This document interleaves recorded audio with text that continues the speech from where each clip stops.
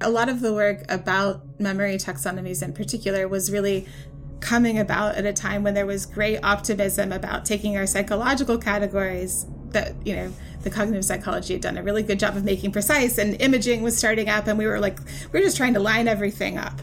I think of it as really bound up in that optimism that, as I see it, has come sort of crashing down. So the philosophy of imagination has been an area in philosophy for a lot longer than memory.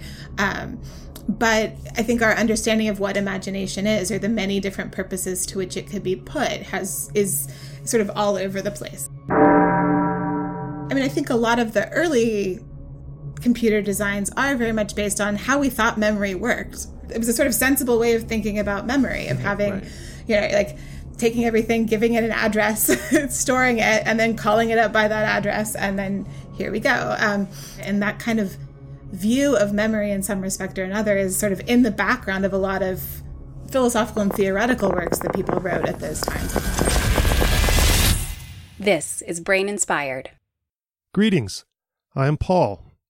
My guest today is Sarah Robbins. Sarah is a philosopher at the University of Kansas, and she's one of a handful of philosophers specializing in memory these days. Much of her work focuses on memory traces, which is roughly the idea that somehow our memories leave a trace in our minds. And we discuss memory traces themselves, how they relate to the engram, which Sarah calls a kind of scientized subset of memory traces, one that is more focused on the physical implementation of a memory trace in our brains. We also discuss how memory traces may cross-cut the categories of memory in our current, more or less accepted taxonomy of memory, which divides kinds of memory, like episodic memory, implicit memory, semantic memory, declarative and non-declarative memory, and so on. There are challenges to the idea of having a stable engram-like memory trace in our brains. For example, knowing that all of our molecules and synapses are constantly changing and turning over and being recycled, which is often called neural dynamics. So we discuss that, and another challenge called memory consolidation, which refers to the process of transferring our memory traces from an early unstable version to a more stable long-term version in a different part of the brain. If you're into neuroscience, you've probably heard of the recent technology called optogenetics, which allows neuroscientists to use light to precisely activate and record a defined population of neurons. And we talk about how that tool has affected how we think about memory. There's an ongoing debate as well in neuroscience and philosophy and psychology about the distinction between memory and imagination. Are they essentially the same thing? Why or why not? So we discuss that. We also talk about whether memory's function is future-oriented or not, and whether we want to build AI with our kind of often faulty memory, or if it should have perfect memory. So this episode is kind of a tour of many of the current issues in the philosophy of memory, many of which Sarah writes about. By the way, apologies if you're watching. Her video gets slightly grainy for a couple prolonged stretches, so I hope that's not too distracting. I link to a handful of Sarah's work if you want to dive deeper from what you hear on this episode. Go to braininspired.co/podcast/157. If you want full episodes of Brain Inspired and to join our Discord community, or just to show your appreciation, support it on Patreon for super cheap. Thank you to my current Patreon supporters. You can go to braininspired.co to learn more about that. All right, here's Sarah. I didn't know that the philosophy of memory was like a thing, and until I came across your chapter and then started diving in more. I mean, there's a philosophy of everything these days, isn't there? Yeah, I think philosophy of memory is sort of proof of concept of that idea. So it wasn't a thing that long ago. So I in a lot of ways share your surprise and fascination, pleasantly at least. It was a decade ago that I was finishing my dissertation. And at that point, it would have been presumptuous to say that there was a philosophy of memory. There were a few of us starting to do more of that sort of thing. And of course, philosophers have always talked about memory here and there. But in terms of it being an area of philosophy that people outside of doing that work would recognize as a topic, it just really wasn't the case. So it's been a very active decade moving in that direction. Okay, so I want to ask you this before we move on. I just had the thought, how philosophers talk about making moves, and then I made that move and I'm making this move. Where did that come from? Like, what is the deal with making a move?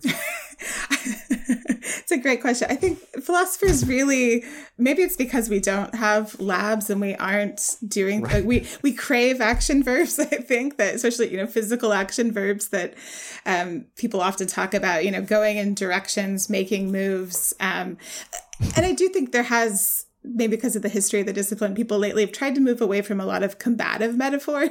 So making it sound like you're started doing warlike activities so maybe moving is less aggressive, but still assertive and physical in a way that, I don't know. You don't know where it came from though? Like, how old is it? I don't even know, how I would look that up even. Yeah, it's a great question because I think it's mostly, I don't know that you see it so much in the writing, but you certainly see it in the way that people talk and engage with each other. Right. And yeah, it's Descartes wasn't making moves, was he? Well, he certainly was, but I don't know that he would have called it that. Okay. Yeah, I'm good. I'll ask around. I think that's so in the water that we swim in that I actually have never really thought about where that came from. So. Yeah, because I don't know if I just came across the phrase the other day or what, but it's so vague and like I don't actually really know what it means. It's not a very technical term. So anyway. Yeah. Yeah. So you mentioned like the philosophy of memory is fairly young, right? Mm-hmm. And you were 10 years ago were one of the first people really writing about it. Where is it now? Is it combative in amongst philosophers? Is everyone nice to each other? What is the state of the philosophy of memory?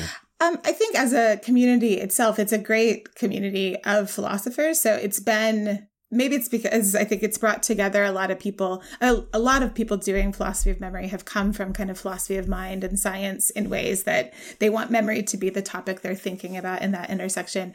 But there's people that have also come from other areas like epistemology and the history of philosophy and other places. So I think maybe they've always felt like outsiders because they were talking about a topic. So it's like we've created a community of people who everyone else was like, why do you care about this? And now we're all hanging out together, right, caring about the same stuff. So in those ways, it's been it's a very supportive community. And I think because, it's newer and those of us who have been involved in starting it are just happy that it exists. We've been, not eager to kick anyone out who wants to genuinely contribute. So it's still a bit of an issue convincing some people who are, more traditional about philosophy that it is an area, that it's kind of an inherently interesting set of topics. But philosophers have talked about memory for a long time. Those puzzles have been there. Right. It's just kind of giving them a more proper focus. And how did you come on to be interested in memory and the philosophy thereof? Yeah, for me, it was always interesting, but there wasn't a literature. It was really actually my advisor in grad school, Carl Craver, who's a philosopher of neuroscience. I was at that stage of dissertation writing where you're very much spinning your wheels, at least in philosophy, that kind of how you're trying to put together this big project. And I really wanted to talk about different levels of explanation between psychology and philosophy and neuroscience. I had these, and it was I can see now from the other side of it, it was just way too big of a project. And it was just out of control. And he was like, well, why don't you just answer this question about, let's just focus it a little bit. Like, take a memory trace. Is that a personal or a subpersonal phenomenon? So that was the kind of way I was framing things in terms of that distinction between levels. And he was like, go and answer that question. And he was leaving, as I remember it, he was leaving for like a semester in Germany or something. And when he came back, I was like, well, I was supposed to be finishing an entire draft of the dissertation while he was gone. And I was like, well, good news, bad news. Like, I didn't finish the whole thing. I'm only done with chapter 1, the one about the memory trace thing. But now it's like 100 pages long. And he was like, I think actually you just changed your dissertation. I think you're writing about that. Wow. So that was sort of, kind of getting into the like realizing like, oh, there's things to say here. And, you know, there's a lot of memory psychology I was at WashU in St. Louis. And so Roddy Roediger and Kathleen McDermott and a bunch of people working on plenty of other memory researchers as well, whose names I'm suddenly just completely blanking on. But, you know, there was a lot of memory in the air. So as soon as I kind of focused in on that and had taken classes with these people and, you know, been in conversations with them for several years, it was, you know, sort of clearer to see how you might come to focus on that as a project in and of itself. So that seems like a really cool PhD program. What is it like what is it? What's the name of it? But it seems very interdisciplinary and seems like a great place to be. Philosophy, neuroscience, and psychology. So PNP. Okay. It's a great, there's a range of things like it in philosophy. I mean, obviously have particular loyalties and affinities to that one, but it's a really fantastic way of doing the kind of work I've always wanted to do. So. Should I have Carl on the podcast? You should. He is good luck getting him to sit still for an hour, but he's fantastic. Yeah. Yeah. Okay. So you mentioned memory traces, and I guess that was where your dissertation took you, but you've since written about like tons of different topics in the philosophy of memory. So, and I could ask about any one, but I'm curious what you're excited about right now. Is there a specific thing that you're working on that you're thinking about all the time that maybe we could start with that? Yeah. So I'm writing a book about memory traces at the moment. That's what I'm sort of in the throes of working and writing about. And in some ways, connections between that and some of the work that you've talked with people on here previously about the concept of the engram and what sort of contemporary research about that, sort of how those two things relate to one another. You prefer saying memory traces to engram, right? I do overall, but I think some of that, I think they're very related notions. I think they do get used interchangeably. There's reasons to keep them separate for commitments that might come on the engram side, that you could have a trace view without having that engram, some of the commitments that an engram brings along with that. What can you spell that out for me a little bit? I thought they were equivalent. Yeah. So I guess, so certainly the memory trace idea is an older idea, right? So it's, you find versions of appeals to things, to memory traces in Aristotle. You find rejections of it in other views of those kinds of times, and appeals to it kind of throughout the history of, philosophy, but when philosophy was, where the distinction between philosophy and psychology and the kind of natural philosophy of the world wouldn't have been distinguished. So it's certainly, I think of it as something that people have long talked about when they've talked about memory, but it's never been very precise. I think for an idea that's had so much staying power, no one sat down and said, here's kind of like it's the essence of what it is. So it's part of why I'm trying to write a book. It's to put something out there, like, here's what I think, we should say it is. And I think without that, the engram is a kind of way of making that idea much more concrete. And so, of course, you might think of it as a kind of proper subset of that memory trace idea that commits you to the idea that it's a physical brain mechanism. Maybe it's about carrying certain kinds of information. So, right, you could have been a philosopher of a different era and thought that minds and bodies were distinct in some kind of way. Maybe you would have thought about the memory trace in a way that wasn't necessarily in the brain or wasn't even necessarily a kind of physical thing. Okay. So it's more, the engram is more the implementation of the memory trace, like a physical implementation. Okay.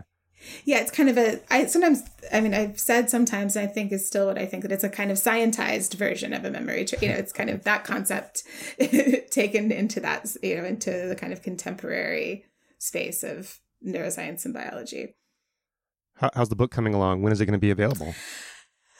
In some sense, I've been working on it for a long time. I'm committed to sharing drafts of chapters with some colleagues for like a workshop-y session starting in a couple of months. So that should, so it will be shareable with a trustable small set in a couple months, and then hopefully more people, a broader audience not too long after that. So 4 or 5 years? No, I'm just yeah, exactly. I mean, I part of me wants to say, like, of course not, but given, the math of how these things work, maybe that's true. Yeah. Well, let's talk about memory traces, because it's, like you sort of alluded to, a trace is kind of a vague notion or term also. And I guess that's why Ingram scientized it, as you say. Mm-hmm. So what are some alternatives to the idea of a memory trace, like how memory could work? Mm-hmm. Yeah, I mean, so I think part of the trick in answering that question is first thinking a little bit more about what a memory trace is. Because I think one of the things I find kind of frustrating in that kind of dialectic to begin with is that the kind of thing you hear people frequently say nowadays in philosophy, but also in psychology and neuroscience, is like, well, we know that memory is not a perfect recording of one's experience. Or they might start by saying, like, we know that memories are not perfectly archived in a library in the mind or something like that. And so you get a kind of straw man as a philosopher, kind of straw person articulation of what the idea is, a very caricature of the idea. Like, of course, there's not literal pictures stored in one's head of past experiences. So clearly that view doesn't work. But then what the alternative is not always well specified. So one first thing is to say, there might be some ways of articulating what this commitment is that are somewhat less cartoonish than thinking that it's an argument for a video recording or a perfect image in one's head. And so that's sort of part of the goal, is to give a more substantive idea of what that idea might be. And also for philosophers who've written about these kinds of things, you either get the people who say this sort of archived recording idea is misleading, or you get people who say well, sure, I still feel, of course there are still traces, but they're distributed, they're not local. Or they say, of course there's still traces, but they don't have content to them. Or of course there's traces, but they're dispositional, they're not explicitly represented or something. And those are all interesting alternatives, but they're really different from one another. And you might think are there some features that if you got rid of them, it just wouldn't be a trace anymore? I think it's interesting to sort of have an idea of what the kind of concept is, such that we sort of know when you've moved beyond it or not. So, I have a kind of collection of different things philosophers have said. And so it seems like you could have a trace view, but it could be radically, very, very different from something that is also a trace view in terms of which things it supports or doesn't. So what's your trace view? Yeah. Yeah, so as I think about it, I think the most profitable way of thinking about it is that traces are the kinds of things that it's an entity that's the explanatory role that it plays, the function of them, why we think that they exist, why we go looking for them, is that we think is in order to explain how we retain specific events or particular past experiences, that the trace is really there to explain a particular kind of retention, right? The way when I remember, some very specific occurrence, or something that's only happened one time. So it's about a way of retaining information that might exist alongside keeping track of general tendencies and trends and broader bits of information. But it's about that kind of a commitment. So if that's the right way to think about it, then non-trace views are views that try to explain the entirety of memory or the entirety of cognition without thinking you're going to have those discrete, whether you want to think that they're representations or not, but discrete mental brain states that hold individual events. But a trace is not confined to episodic memory, right? I mean, it can be implicit memory, non-declarative, or what is the reach of a trace in the ontology of taxonomy of memory? It's a great question. I mean, so the taxonomy you had sent me that you might ask about taxonomies of memory, and I think that they're kind of a mess in that way. And so I think that I think of the idea of specific events or specific, individuable experiences or, pieces of information learning or something like that as being the kinds of things that could serve traces, and that might cross-cut classification. So, you might have, depending on how richly you define episodic memory, there are lots of things that we do or encounter only one time that don't meet that criteria because they don't have the kind of phenomenological, the kind of mental time travel aspects to them. I mean, if you're me, I have I think 8 or 9 memories that meet that more elaborate requirement that Tulving wants. But a lot of memories are, the information I only acquired, it was just one time that thing happened, or one time where I heard that. And I've forgotten a lot of the details, but I remember that thing and that's where I learned it or something like that. And so that could hold true for some forms of implicit memory as well, some kinds of associations. So that kind of, discrete one-shot learning episodes. So it's a way of saying that's where the notion has its most proper use, is in thinking about retaining information in that way. So episodes would certainly be a central feature of it, but maybe not in the rich sense that how we've thought about episodic memories. But so you think that that our taxonomy of memory is a hot mess? I do. I do think that's a technical term, hot mess. And yes, it is very much it's a hot mess. I was just thinking a few weeks ago about the fact that, this kind of standard model that everyone uses, we distinguish between declarative and non-declarative, that we use these terms declarative and non-declarative for that, which I went trying to track down, where is the first paper that calls it declarative? That's such a strange, especially because now we study what we think are declarative memories in lots of animals where there's no declaring happening. Right. And it does look like it's maybe the kind of holdover of the early cognitive revolution days in psychology, and a lot of list and word learning paradigms is where people first start talking about it. I don't know that I haven't found anything where I could say, oh, that's the first use, but that's where you start seeing it in papers on. Yeah.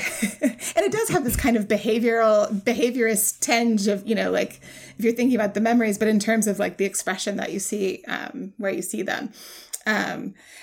And kind of how, episodic memory has been thought about over time is complicated. And the whole implicit side of the story is just, everything that's over there. Those things are just sort of thrown over there and ignored, I think, by a lot of people doing memory work. And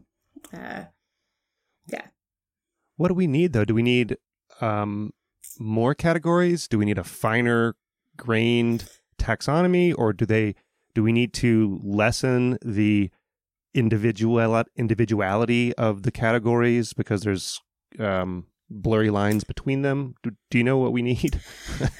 Yeah, it's a great question. I feel like half of the work, or a lot of the work about memory taxonomies in particular, was really coming about at a time when there was great optimism about taking our psychological categories that, the cognitive psychology had done a really good job of making precise, and imaging was starting up, and we were just trying to line everything up, right? And so the kind of memory systems view, and let's find the neurocognitive systems that support that.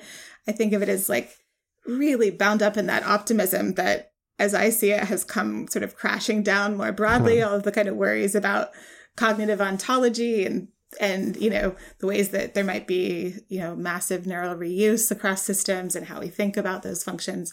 I think there's that worry kind of in the background of that sort of project. But more broadly, I think, that we could have many taxonomies for different purposes. So we could have one that says, let's pay attention to the brain regions that are most centrally involved, or the kind of, and that might give us one way of saying well, these are, maybe all of these are a similar kind of operation, even if they're not, but they're on massively different kinds of content, right? Or, okay, maybe there's ones that, have content features in common, or maybe there's ones that come from particular species or others. But the current way of sorting things out does leave out a lot of things, right? It leaves out there aren't obvious places in which to put lots of kinds of memory that from everyday life seem like they're important. And I'm going to say this, and then I'm going to find out there's a whole literature in one of these areas I just don't know about. But, always. Right. Memory for like the sort of standard story about episodic memory is memory of episodes, and then semantic memory is understood as like memory for facts or kind of generalizations. But it's not clear that that has a way of understanding like the way that we have memories for like people and places and things that we know well, that I might have, you know, like a sort of memory of that person, which is over time just, you know, I've abstracted from all individual. Maybe of course I remember some experiences, but I also just remember I remember my first car, right? Like maybe I don't remember any particular experiences about where I drove it, or, you know, or I can think about that, right, as a thing in particular, separate from all that stuff. And like, well, where does that fit in the taxonomy? And that's just sort of one example of the moment. But yeah, lots of those kinds of things don't have neat spaces to go. But you might think when you're asking people about their memories, those are the kinds of things people go to rather centrally. So yeah, we don't know. There could be other. Yeah. It doesn't fit cleanly in the in the taxonomy. It's like it's an abstraction. It's kind of semantic, but you know, with the car example, because it is factual, but it's also autobiographical. Yeah, I'd have to think about that more. Yeah, and it's got all this, it's got imagery, it's got, you know, it's got all this stuff to it. But yeah. Like zooming out though, like you were talking about the worry about cognitive ontologies. What's your view on that? Or how have your thoughts been shaped over time regarding the neuroscience to psychology divide or connection or lack thereof? Yeah. Yeah, I guess like I mean, I've always been a little hesitant about some of the connections. I mean, this comes up in some of my work more directly, but I mean, I do think there are questions about levels of explanation, sort of how they fit onto and map to one another. So when I was in graduate school and taking, WashU had a standard kind of methods in fMRI course that all the grad students that were in the kind of psych neurospace took, and the students in my program took as well. And it was a team taught course by, you know, the whole slew of people at WashU who did the different stages and phases of all the things that go into fMRI, which was absolutely fascinating to do. And there was, and that was a good place to be doing it, a lot of optimism about this kind of like, we've got these really well defined kind of cognitive phenomena and effects and functions, and we're getting better and better at the kind of task design to do in a scanner with the right kinds of analyses, and we're lining these things up. And I remember even at the time being a little frustrated and thinking like, well, suppose my psychological theory says that these are two distinct processes, and you come back to me and you tell me it happens in one brain area.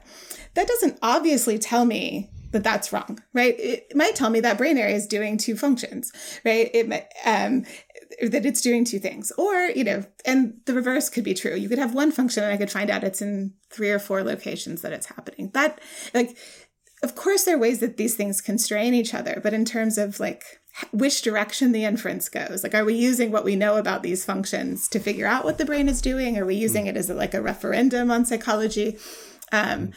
I was sort of worried about those questions from the beginning, and my colleagues who were, you know, my grad student friends who were in psychology and neuroscience would often roll their eyes like, the philosopher is always making this so complicated. But I mean, you know, they took me seriously, but that wasn't their concern. And I feel like the field more generally, from the scientist point of view, for their own reasons and motivations, obviously, is kind of in a similar space now. Those worries were more peripheral 10 or 15 years ago than they are now. And I don't know that I have well worked out like views about how it's going to go. I worry about I worry about what a bottom-up ontology looks like. I think some people have been, you know, like, let the brain tell its own story about what the categories are. Like, I think that might end up being one way to do it. But our ways of examining that have always been guided by what we think the functions are that we're looking for and how we understand those phenomena. So I'm not sure we'd even know how to interpret that were we to get it. Yeah, and we have to use words eventually anyway. So exactly. Yeah. Yeah.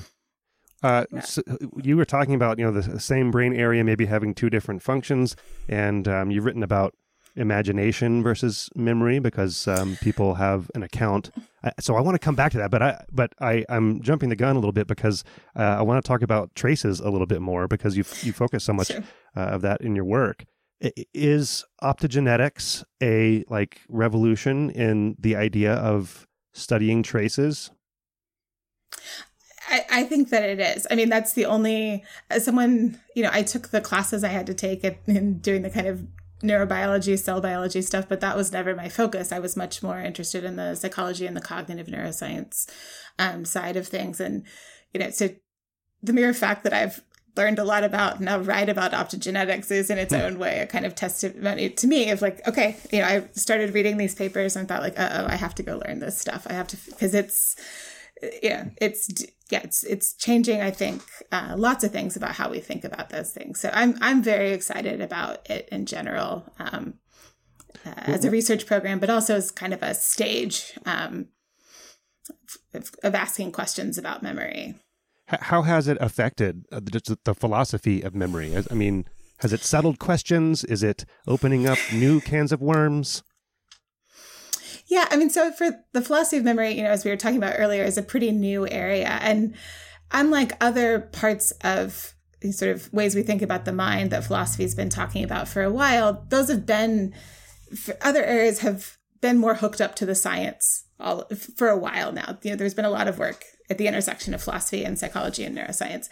So memory, because it hadn't been, had a lot of catching up to do, right? So philosophers, the traditional philosophical conception of memory is like it is for a lot, that memories are these things that are stored in your head and you pull them out when you need them and you hit play and there they go.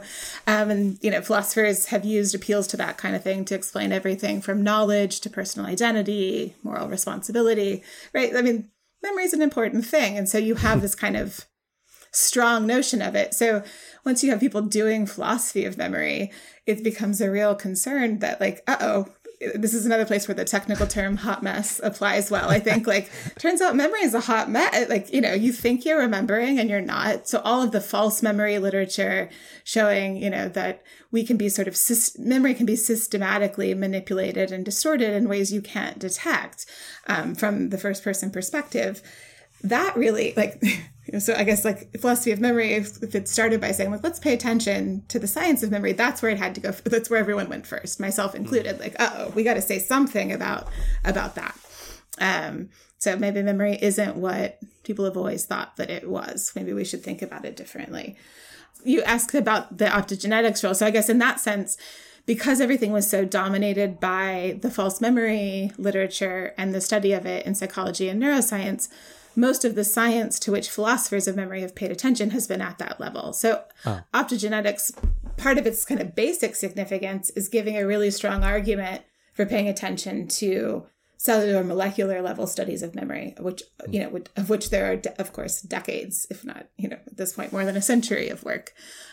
So that's a huge, huge piece. But has optogenetics settled whether there are memory traces, whether there is an engram? I mean, I know I had Thomas Ryan on, and I think that he would reply that yes, it has, but he's a pro-engram researcher. Right? I'm a huge fan of his work and the work in that area.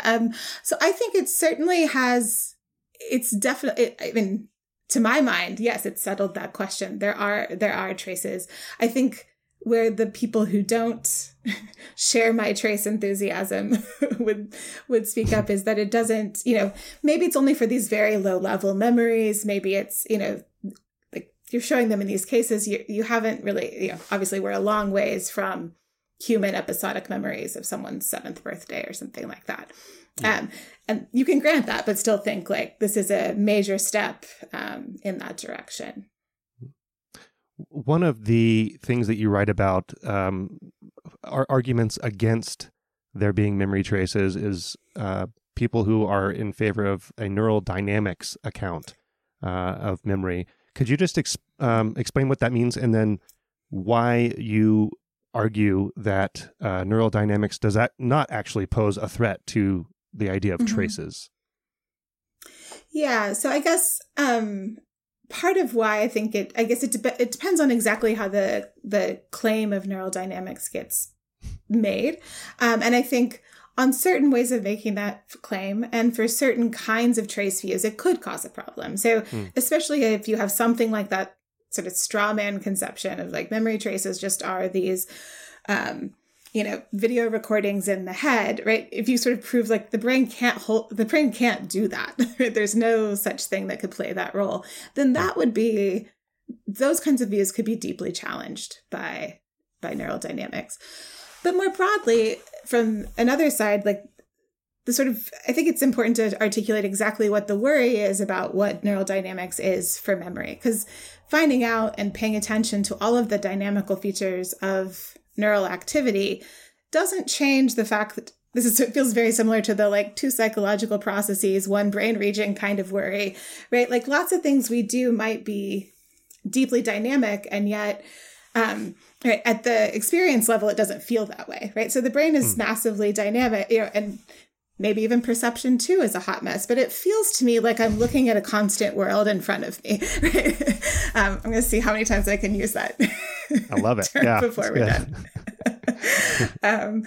Right. But so like, it doesn't, the dynamicity of the brain isn't like things can still be stable and feel stable and have a constancy to them in the midst of that at a separate level.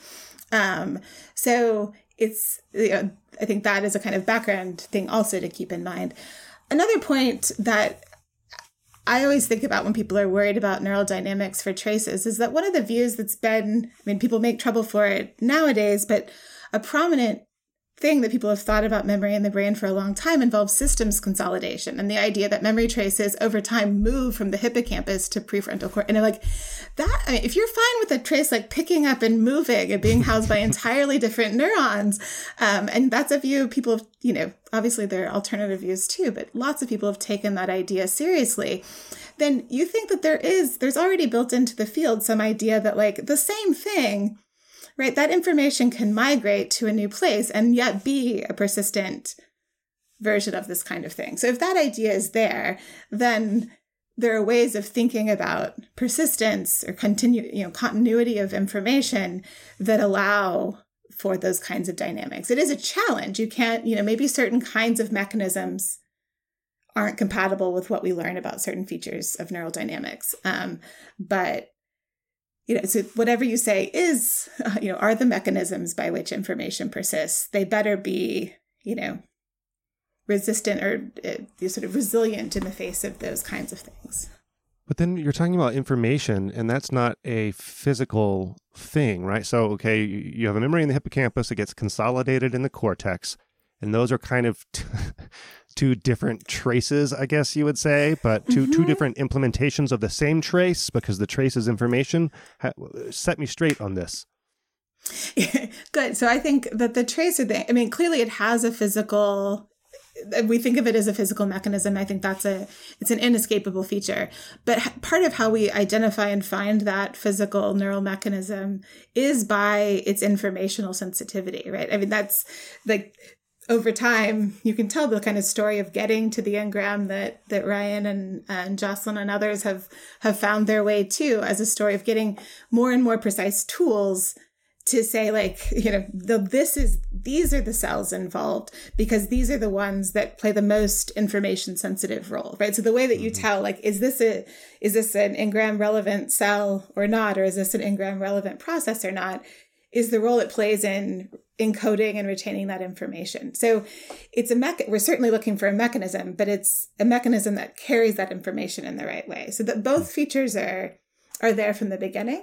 And you might think like it's a requirement that it have a physical mechanism, but the physical mechanism can change over time, right? Maybe it migrates from one neuron to the other. Maybe it moves, or maybe it just, updates the way it's held over time, or parts of it degrade in ways that may in some ways relate to that information and not. I think these are actual puzzles we have to think about how we think carrying that information relates to what that mechanism is. So yeah, they're going to, and I think this is the real puzzle, and it's part of what optogenetics and the suite of tools around it really let us do for the first time is like not just watch these things get formed or watch these things when memories are being reactivated, but kind of track them over time, right? We can now image them. We can mess with them when we want to. I say we, I'm not doing this. They're doing this.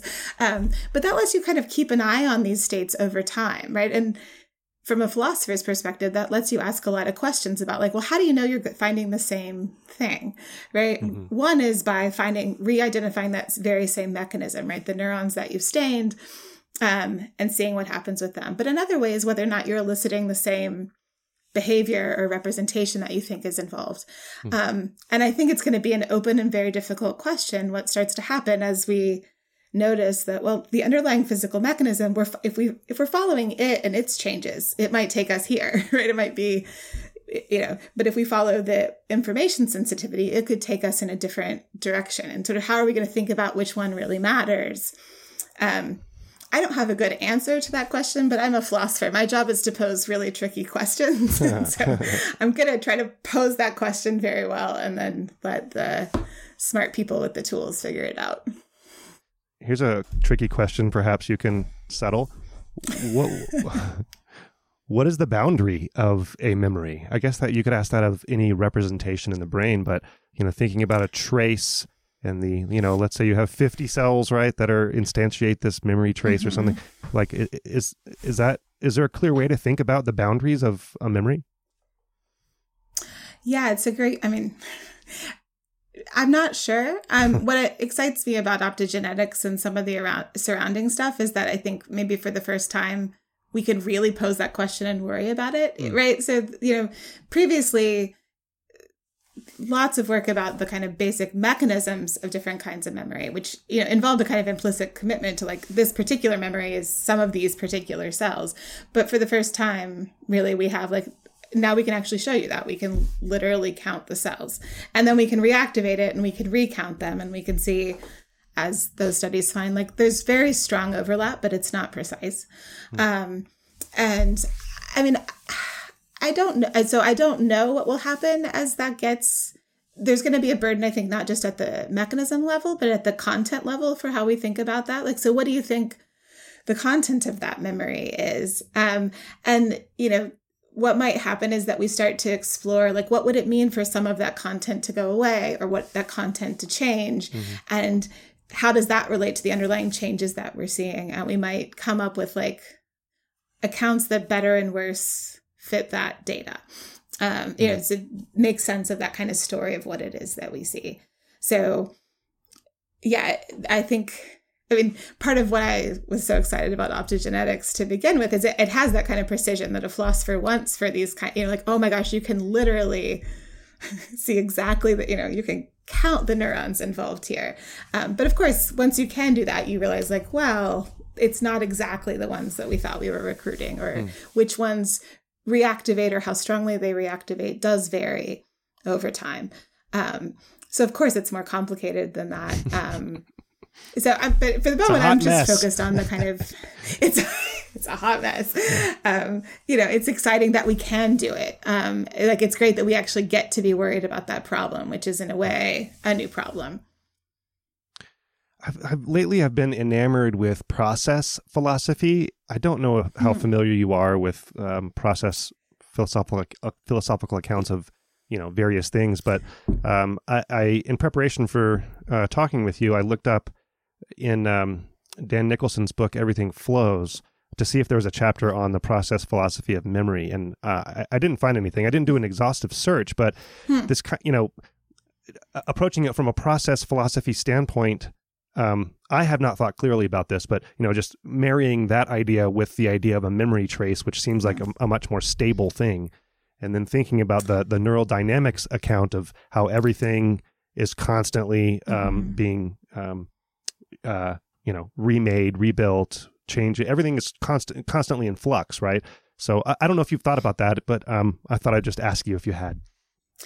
Yeah, so I don't know the process stuff I don't know it well enough to say much of anything, except that I think for a lot of these kind of radical shifting views about cognition and the mind, it feels like memory is often a sticking point. So I know for like a lot of predictive processing views or a lot of kind of massive simulation style views, a lot of views that are, which, yeah, again, I don't know the processing stuff as well, but a lot of them come from offloading things onto the environment or operating from very strong kind of general rules you can use, you know, kind of in across a wide range of things. And memory, yeah, it is a kind of sticking point for a lot of these things because it's offline, it's more static or constant. Sort of why and when it pops out, what good it's doing us sometimes, all of that is less clear. And so it is, I mean, yeah, it feels like if I wanted to spend my time just picking on other people and other views, I could spend I could spend time just making trouble for like putting memory into some of those frameworks. Maybe we can switch gears and talk about the relationship between memory and imagination. I don't know if it's Daniel Schacter who started this constructionist view of memory and kind of equating it with imagination. And I know that you've participated in some debates on this and you've written about it. So are memory and imagination the same thing? And what the hell is imagination anyway? Great question. So no, and then great question. And I'll find a way to use hot mess again by saying that, like, I think, so the philosophy of imagination has been an area in philosophy for a lot longer than memory. But I think our understanding of what imagination is, or the many different purposes to which it could be put, is sort of all over the place. And so already I think those ways, they're not well-suited categories for one another. I think there are big overlaps between memory and imagination in the ways that, like, for a lot of imaginative activity, if you think of part of what it is doing is generating imagery or creating, you know, like in a kind of what I think of as a default sense of what I mean when I say imagination is like I imagine, like my 6-year-old does, right? I'm imagining this kind of superhero I want to put together that has, like, you know, different animal features and has different kinds of superpowers. And it's something I've never seen before, but it's built out of elements that I've derived from experience in lots of different ways, right? That's part of what, and if on that kind of view, which I think is my sort of, you know, background view that I come in with, like, well, memory and imagination are related because memory is like the raw content that imagination uses. It's kind of using the things, you know, like I take what I remember about like what different animals can do and look like, but I put it together in ways I've never seen to create a, you know, mythical superhero of some kind. Yeah, this is so. I guess part of the debate here is that, at least in fMRI, it seems that memory and imagination are constituted by highly overlapping brain areas, at least as measured by oxygenation levels in the brain, which, you know, right. is not necessarily, like, even if you had the exact same area, the resolution with which you can measure activity in the brain using fMRI, I don't know that it would be able to tell you anything conclusive about how it was happening and whether it was exactly the same neurons and brain areas, you know? Exactly. And I think you might think that the same brain areas would be activated even if the story I was telling was true versus the stronger story that they're the same, right? Because if I'm making use of the content of my memory to do the imagining, then it would be, in fact, like in reading some of those studies, part of my sort of background, my knee-jerk reaction has always been like, it would have been alarming if we hadn't found that, if that result hadn't been found, right? Like if you, especially given the methodology of those studies, which, you know, for reasons that are necessary for doing fMRI work, they're highly similar. You know, they're asking people to generate imaginative scenarios that they've well matched to actual memories. That's going to, even if these two capacities are more separated, that's going to push them as close together as possible. So I have some skepticism about how much you can infer on the basis of those studies, but also the kind of broader background motivation for those studies. So I think what's led people to articulate this view of this close relationship between memory and imagination is in part because of this perceived need to give a different account of what memory is because of all of the false memory work. So that has made people really concerned, like, well, the function of memory can't be for remembering because, I like if it were, I wouldn't be so bad at it. And so what is memory doing? And so finding its overlap with imagination and thinking about it in those ways, I think is thought of as a way to save that project. And for me, I've kind of gotten off the boat sort of long before we get to the actual studies and thinking that was necessary. I mean, so the constructivist view, which you adhere to, right? In some ways, yeah. Oh, okay. Well, yeah. Tease that apart for me. So, maybe can you say what the constructivist view is, and then what you agree? You're a philosopher. You're going to be very nitpicky here. So what a hot mess. Yeah. Exactly. I'll clean up the hot mess a little bit. I'll make a move to clean up the hot mess. Move, yes. By saying, like the constructivist, part of the constructivist claim is just that is this idea that memories are constructed at the time of retrieval, right? Or that there's something, part of it is this rejection of an overly simplistic idea of retrieval as just the act of, going and fetching the memory and, hitting play or turning the light on. This idea that, lots of things can have an effect on how it is you remember a past event. So information you've learned since then, but also, the way I ask you questions, the mood that you're in, probably your blood sugar, lots of things are going to affect, how it is you actually represent or generate and produce that memory. So it is constructive in that sense. It's not just, sort of discrete extraction from a memory store. And I'm fully in support of that. So it's wrong to think that memories are just, that retrieval is kind of like a neutral window. I think it's actually Schachter, someone who articulates the view that way, that through which you can just directly probe memory.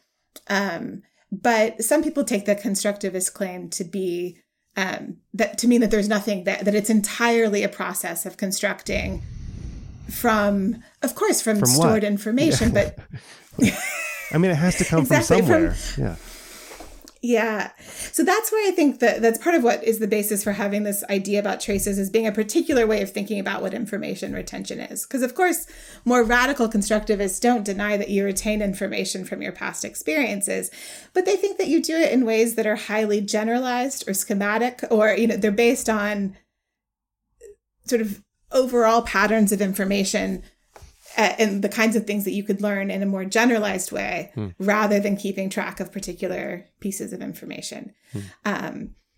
So that's the sort of difference. So they might think like you have a kind of broad network of, like every experience I have in the world adds to my way of understanding the world, but it does so in this way that is, maybe I've got a lot of Bayesian things set up. So I'm keeping track of what's likely and what's probable across the range of experiences that I have. And so if I have an experience that violates my expectations, that's going to change how I think about what the likelihoods are of the different features that were there co-occurring in different kinds of ways, right? And so you are going to store information, but just in ways that serve these general updating processes. So then having a memory is just going to be a matter, or, remembering something is just going to be applying those sorts of predictive processes backwards. And so I build something, not out of nothing, but not on the basis of some stored information about that event.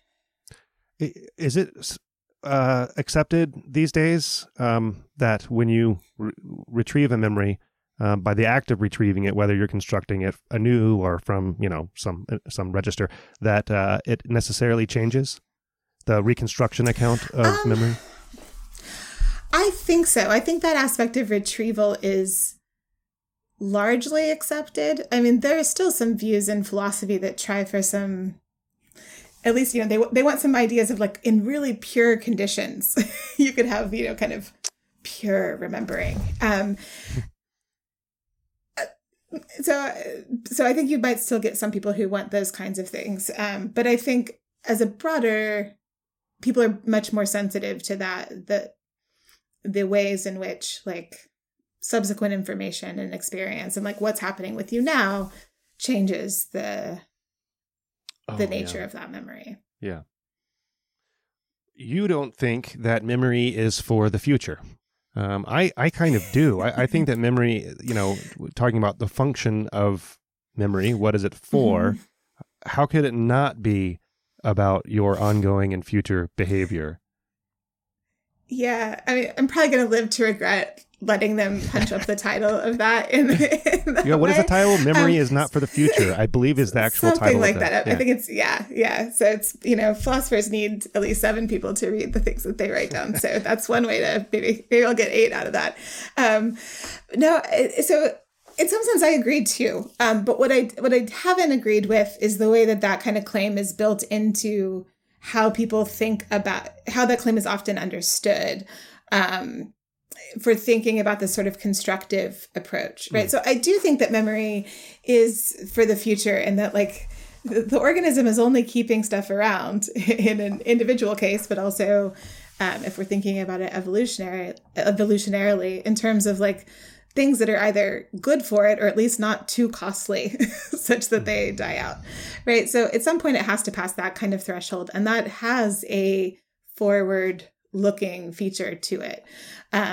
So memory had to get by in that framework in one way or another. The part of it that the claim that episodic memory is for the future from some people like Schachter and colleagues who have this sort of strong link between memory and imagination and constructivism view is that they think that means that if it's for the future, then it's not going to retain information from particular past events, right? That's not what the function is. The system isn't doing that.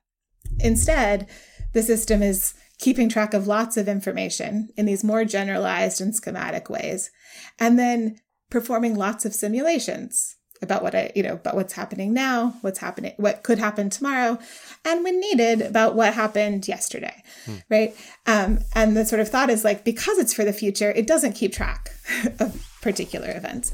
And I think, so I'm perfectly happy with saying it's for the future if that has an influence on how we keep track of information from past events. But that doesn't preclude saying that there are traces. In fact, I think your simulations are only going to work so well unless you actually do have something like that built into the view at some point. If you had, maybe this is not a coherent question, but if you had to give up one personally, would you rather give up your memory or your imagination, since they're not the same thing? Yeah, that's a good. I would definitely rather give up my imagination. I think mine is rather impoverished to begin with, probably. I think I'm one of the, I was always I can't abide a time travel movie. I'm one of those people that I'm noting the inconsistencies. Science fiction sometimes, he can, he's not falling through the floor, but he can walk through a wall. Someone explain that. Sci-fi movies are the worst. Yeah. They are. They are. I can't watch them either. I can't enjoy them. Yeah. Yeah, exactly. I get so hung up on those things. I don't get lost in the stories in the way I'm supposed to. So imagination in that sense, I think I'm already deficient in. So, yeah. That's not going to serve you well as a philosopher. Don't you need a good imagination as a philosopher? I think philosophy really takes lots of kinds of people. You've got to have the people with the imaginative big views and the other people that sit around and poke holes. And I think I'm more of that philosopher saying it doesn't work. I don't see how it works. Mm-hmm. Huh. Yeah. Interesting.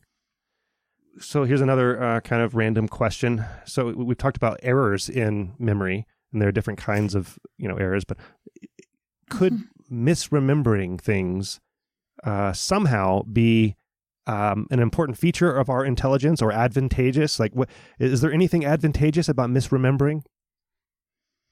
I think there's a lot that's advantageous about misremembering, in part because you see, as a lot of the studies of it have shown, with other kinds of memory deficits, things like Alzheimer's and other forms of dementia, you often lose those errors.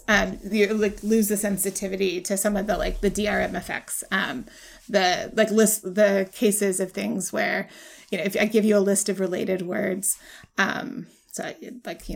pillow, blanket, alarm, tired, melatonin, I don't know. And then, ask you later about things that were on that list, you'd be much more likely to think that sleep was on that list, right? So those kinds of effects, those diminish with like memory disorders. So it looks like there is some correlation between being susceptible to those kinds of things and having a memory that in some sense is working as it should, right? I mean, and it makes sense. I mean, it's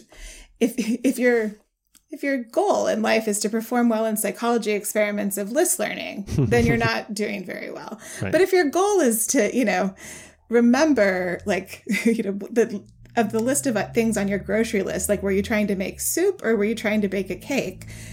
Like, that's going to help you in general. It's better to come home with like 2 additional soup ingredients if you think you're making soup, even if it's not the exact ones you can probably make do. Right? Like, that serves you well. It's good if you're talking to me about something that I figure out the topic of what you're talking about and think about related things. That's a good thing, right? I draw connections between my experiences. That's a good thing. So I do think those effects, so Roddy Rodiger in a paper a long time ago, like, talked about them in the same way that we talk about perceptual illusions and the kind of like fun house sort of things. Like, those experiments are really good for showing us, I think, more how our memory works than how it doesn't work, right? In the sense of, like, you don't go to the eye doctor after you've been through the house of mirrors because you think that something's wrong with your vision. You've just been in a situation that shows you, right, that exploits those features. And if you think those experiments are well designed to, test the kind of boundaries of your memory capacities, that's really what they're doing. Yeah, I wonder, one of the reasons why I ask is because, for instance, a computer has quote unquote perfect memory because it's just, a physical register, right, that you can then retrieve and it doesn't make mistakes. And, often on this podcast, we talk about features of, human intelligence and or brains that may or may not be important for building artificial intelligence. And I don't know, I was going to ask you this earlier too, I don't know if the concept of computer memory has sort of affected the way that we think of our own memory. And we think of in terms of that permanent sort of computer storage, and that's how we should think about our own memories. Do you think that that's the case?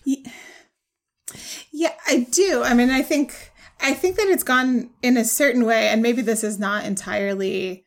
Sometimes I feel like I'm a bit of a Luddite about certain computer technology metaphors for memory and cognition. But I mean, I think a lot of the early computer designs are very much based on how we thought memory worked, right? And at the time, it was a sort of sensible way of thinking about memory, of having, like taking everything, giving it an address, storing it, and then calling it up by that address. And then here we go. And so it might have been built by what we thought was a very sensible way of thinking about it. And that kind of view of memory in some respect or another is sort of in the background of a lot of, philosophical and theoretical works that people wrote at those times. And then of course that as a technology and theory, the computer memory stuff has taken off on its, right? Those things have taken off for their own. That's turned out to be incredibly useful. I think useful in part because of how different it is from how we store information, right? Like, we put all the things there that it does so much better that those things do so much better than we do. And since then, we've learned a lot about human memory that is really hard to square with that model. So, for instance, the list effects that I was talking about a minute ago, the DRM, Diesterdinger-McDermott kind of paradigm where you think you remember the word sleep when you hear the list of related words, like, that's really hard to understand in the kind of computer model sense, right? Like, if I manage to get to the address, if I manage to get to the memory of that list and extract it, which, it'd be strange that I get wrong what's there in the ways that I do. So those kinds of results are hard to fit into that model. And so it seems like that's one, there's, I think, other disanalogies too, from that perspective. But, parts of that still seem, there's still parts of those models that seem quite right. And that as a Tracy person, it's hard not to give up on. Like, there is kind of built into this idea of, like, you keep track of things, particular pieces of information, and you put them in places. And, like, it's hard for me not to think, that the Opto-Ingram stuff is showing, like, some forms of that are happening at some level for some pieces of, some experiences and information. But the overall organization, I think, has got to be at least a little bit different. Did you just call yourself a Tracy person? I think I did. Yeah. Okay. Someone said to me not that long, someone called it Team Trace not that long ago. And I was like, oh, I like that. I could make shirts. So maybe Sure. that's better than Tracy. But so, just kind of perseverating on this idea a little bit, would we want to build human-like memory in robots? I mean, don't we want perfect memory, artificial agents? Yeah, so I think you would want them to be, you're either going to want what we want out of a lot of our computing systems is that we want them to store massive pieces of information. When I ask for the thing that's at address 104, I mean the thing that's at address 104. I don't mean the thing that's, I'm going to be very particular about what I want, and it's going to allow me to store massive amounts of stuff. So in that sense, we don't want those capacities. Yeah, so I think it does raise interesting questions about like whether there is a way for something to have the system we do and do it in like particular. So could you have a good version? So for things we do have like episodic memory, like what would be the point or function of doing that? So I have spent a little bit of time collaborating with a couple of computer scientists who've thought about that a little. Like there are plenty of people who've thought about it even more, but it's interesting to me to think about like, why would you? What could the goal be of that? It seems like the only thing I've heard that seems like it could be close to being the right kind of thing is that if you were in situations where you were trying to build kind of robot or drone models of things where you're sending them to places that humans aren't going to go and you want them to report back to you, that you might want them to have something like those capacities. Why? What even... Yeah, what would be the advantage of getting misinformation from your robot on Pluto? Good. So you'd want it to have a working version of that. You'd want it to get that kind of, you'd want it to do episodic memory, but do like the ideal human version that doesn't change or distort over time. And then that's a question of like, is that really human memory you're trying to build then? Or are you trying to build something like, a one-off that's actually, an upgrade?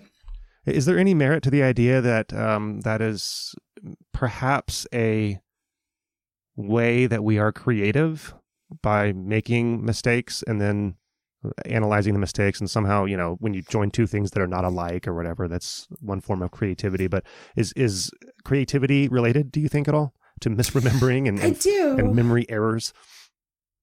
I do think it's related. And I think I think that's one of the early directions that Schechter and some of the people that now think about memory and imagination as being related were trying to go. So there are a couple of papers. I don't know if there's a reason that there's not more, but there are a few papers that show that on certain ways of measuring creativity, you get increased susceptibility to like the DRM effect and other of these false memory effects. Those things are very well correlated to one another. And yes, I mean, it wouldn't surprise me if there is some kind of relationship there that you're sort of putting together lots of different, if that's kind of what you're thinking about, that kind of does require you to sort of take apart whatever memories you have of particular things or be willing to take them apart in certain ways. Is that what confabulation is also? That my mom is the worst confabulator, by the way. And I'm really worried about myself as I age, or how much I'm confabulating, without knowledge of it. Yeah, it's scary. I mean, it's scary how those things work. I mean, I think that's the way we sell ourselves on this is by saying actually, it's just a sign of how creative I am. Yeah. This is just a terrible side effect. But yeah, I think there are, and I also think that there are probably individual differences across those kinds of things. And it would maybe make sense that there would be in terms of, how much those things happen. So for confabulation, it's so tricky. So I think it can happen in a couple of different ways. I mean, the kinds of ways that confabulation in the more clinical sense, where you have this happening in broader cases of mental disorder or dysfunction, right? Like in schizophrenia or something like that. Mm-hmm. Those might be slightly different, kind of like, there might be ways that you're not doing a good job of thinking about how you generate plausible representations of what you did the other day and weed them out. But for other people, some of it is could be source monitoring kinds of effects. I mean, that's how you get some of the like the Elizabeth Loftus style studies, right? you ask people lots of questions about something, ask them to imagine something. And then over time, right, you think about this event later and you've thought about it so much that it now feels, it has the feeling of a real event. And so you sort of misinterpret it as such. And I think, sometimes people tell you stories. I have one of these confabulation things of my brother and I, when we were little, were on a vacation, boogie boarding in California. And I have this memory that I used to tell of getting pulled out on a day when there were the sort of the undercurrent and getting sucked out and people having to come get me and it being very, very scary. And it turns out it happened to my brother. It took years. We were little, probably 6 and 8 at the time or something, maybe slightly younger. And so for years, I thought it happened to me. And it wasn't until, it's not an event my family really talks about for any reason. And I mentioned it and everyone was like, that was not you. But did you see it? Did you see it happen to your brother? Yeah, or I saw it. I saw it. I was right there. I was so worried, especially as the older sibling, for not helping. And I think, my memory theorist justification for that is I took it so seriously and I probably freaked out and thought, what if that happened to me? Right. And over time, what stuck around was a very first person image of what it was like for that to happen. And it wasn't until I got to the point of well, do you remember people pulling you out? I'm well, no, I don't remember that part at all. I have no memory of that. I just have this parts of it seemed very vivid because they're ones that I thought about. And now you can't not remember it that way, probably, right? You just kind of, I was going to say imagine, but maybe, you simulate the thing that's in your mind and then you realize that it's not real. Is that the phenomenon? Exactly. Yeah. So it's it still has all the same stuff to it, but I just I don't endorse it anymore in the same way. Yeah. My mom will I'll be in the room. This has happened so many times. I can't count the number, and she'll make up a story about something about me, and it is patently false. And she just does it as if it's very real and without a hitch in her voice.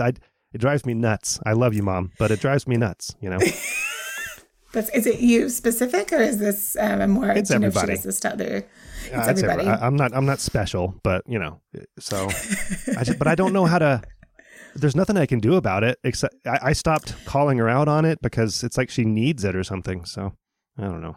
Yeah, I think. There are people in philosophy who think that a lot of these kinds of processes they serve some other role, right? That. Even if you don't think, if your aim is, saying true things about the world, this clearly doesn't work. But maybe it is they're the stories you want to hear. They're entertaining you. They're making sense of things. There could be lots of reasons for them that are perfectly, psychologically healthy, at least for the person who's engaged in them, even if they are frustrating. We all have our own truth to tell or something. Is that that's very modern. Yeah, something like that. Yeah. Yeah. Who has a better grasp on memory? Philosophers, neuroscientists, psychologists? Who's winning this race? Oh, that's I don't think, I'd like to think that it should be some kind of joint enterprise of some sort. Who's winning? I'm not ready to call sides in some, I don't know. And I don't know that anyone could or should in those kinds of ways. I'm glad to have philosophers in the conversation now in ways that we weren't for a while. And that some of the questions about what counts as a memory or doesn't count or where we want to draw the boundaries, I think philosophers can be helpful. Maybe even just especially now, not because philosophy is anything special, but because science is so specialized, right? That you're not just working on memory, but you're working on episodic memory, and not just episodic memory, but episodic memory in, corvids, and corvids on this set of, with this set of measures. And so you can read incredibly widely and still not at all come anywhere near the primate memory literature or the literature on memory in Drosophila or the memory literature for trauma victims, and dementia patients, right? It's massive. And so philosophers, by not having to sustain a research program, get to kind of look around and talk about similarities and differences and try to put things into conversation. And so I think, I don't know that anyone's going to win that, I think kind of recognizing that it's bigger than all of us is probably a good first step, especially for, I mean, philosophers need that too, right? And sort of thinking like, we don't get to pronounce how things are without actually looking at what the data tell us memory is like. Yeah. Do you see the, okay, so actually, before we started recording, I was just asking you like whether I should, how I would proceed if I wanted to get into like a philosophy department or something. But, and so what I'm about to say may rub you the wrong way. I don't know. But the way that I see philosophy often is sort of, so you're the type that pokes holes, right? And then you poke one hole and that opens up multiple other places where you can poke holes. And so instead of solving anything, it seems like the questions become more detailed, more nitpicky, and what you want in science and philosophy is to solve problems, right? But it seems like often philosophy opens up more problems. And I'm wondering if how you view that trajectory specifically in the philosophy of memory. Yeah, it's a great question. And so I think there are ways of curtailing parts of that question asking process, that, you know, like you can recognize it going in directions that sort of transcend what we're able to measure, or limitations we have to take seriously. And that's a lesson I've always taken from doing work alongside scientists at different points. It's like, yeah, sometimes you just have to say like, look, we want a good definition. You know, we want to well define our measures. We want to well define our criteria. But like, once we've done that, we're going to stick to it because that's the only way to actually sustain an investigation. And maybe at the end of that, like, you know, it'd be nice if science weren't structured such that like you end up kind of with a lot of sunk costs into like, well, these are the tools we know, right? And so the retraining or re-exploring, if that were more rewarded, I think would be helpful for everyone. But, you know, it makes sense to stick with a program for at least long enough to see it through, right? At least long enough to see like what happens if this is the way we conceive of that thing. So I think philosophers, it's good for philosophers who do this kind of work to spend enough time with scientists to recognize the different stages and ways in which the poking holes is helpful, and in times at which that actually like is just going to get in the way, and you need to like, you know, maybe phrase that in a different way or wait until we've actually seen what happens from defining it in this way as a way of going forward. So I do think that's, that can be, philosophy needs to have that kind of, if the goal really is to answer the question, I mean, I think for some philosophers, the questions are their own, are their own reward. Right. There's merit to that though, too. I mean, I think that's part of the fun, right, of philosophy is coming up with a good question. But so then what's your outlook on the philosophy of memory and, you know, imagination? You're not going to be out of a career anytime soon, for instance? No. No, I think this is really like, it's in some ways very early days. I think the number of topics that philosophers have picked up on in the kind of memory literature, and of course their debates and views, is just very limited relative to the range of phenomena that are out there to talk about. So there's going to be plenty of that. And for the stuff that I've been interested in about traces, especially because of all of the optogenetics work on the engram and such like that, I mean, for me, it's an exciting time because you have a set of scientists who are excited about what these new tools are letting them do in a way that is opening them up, not quite to poking holes, but to asking questions in a way that, like, at certain, you know, in certain places and stages of research projects, that's not where you're at. And so a philosopher is going to be in your way. And right now, somebody who wants to say like, but what is the memory trace? Like, that's not getting me thrown out of conversations in the way it might have a decade ago. Oh, okay. Good. So like in your interactions with neuroscientists and psychologists, I mean, is it a pretty friendly interaction, or is there skepticism from their side, or, you know, how do you feel like you fit in there? Yeah, it's tricky. I mean, I think part of it is making the right kinds of space. So, you know, these are the kinds of things that philosophers have a different kind of time on our hands and a different kind of, you know, like the sort of space we have for these kinds of conversations are hard to find, especially because, you know, the kind of professional spaces where you would interact and have a conversation with someone about their work, there's not a lot of those. There have been some, and they are usually really welcome, in part because it takes a while to align terminology and align ways of asking questions and doing that sort of work. My experience has generally been that once you if you build the kind of environment that allows people, kind of gives them the space to have those conversations, they can be incredibly productive. But it takes a lot of doing to make that the case. Just because, the background environments are and kind of practices are so different. Yeah. Sarah, what is the title? What's the working title of the book? Is it Memory Traces, A Hot Mess?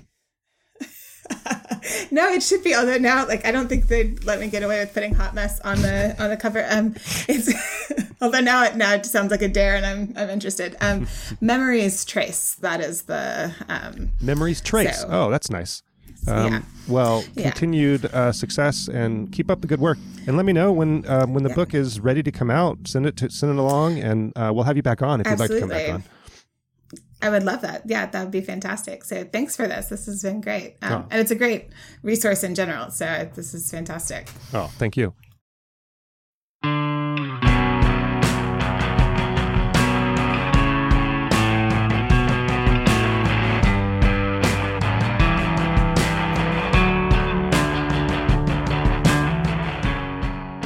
I alone produce Brain Inspired.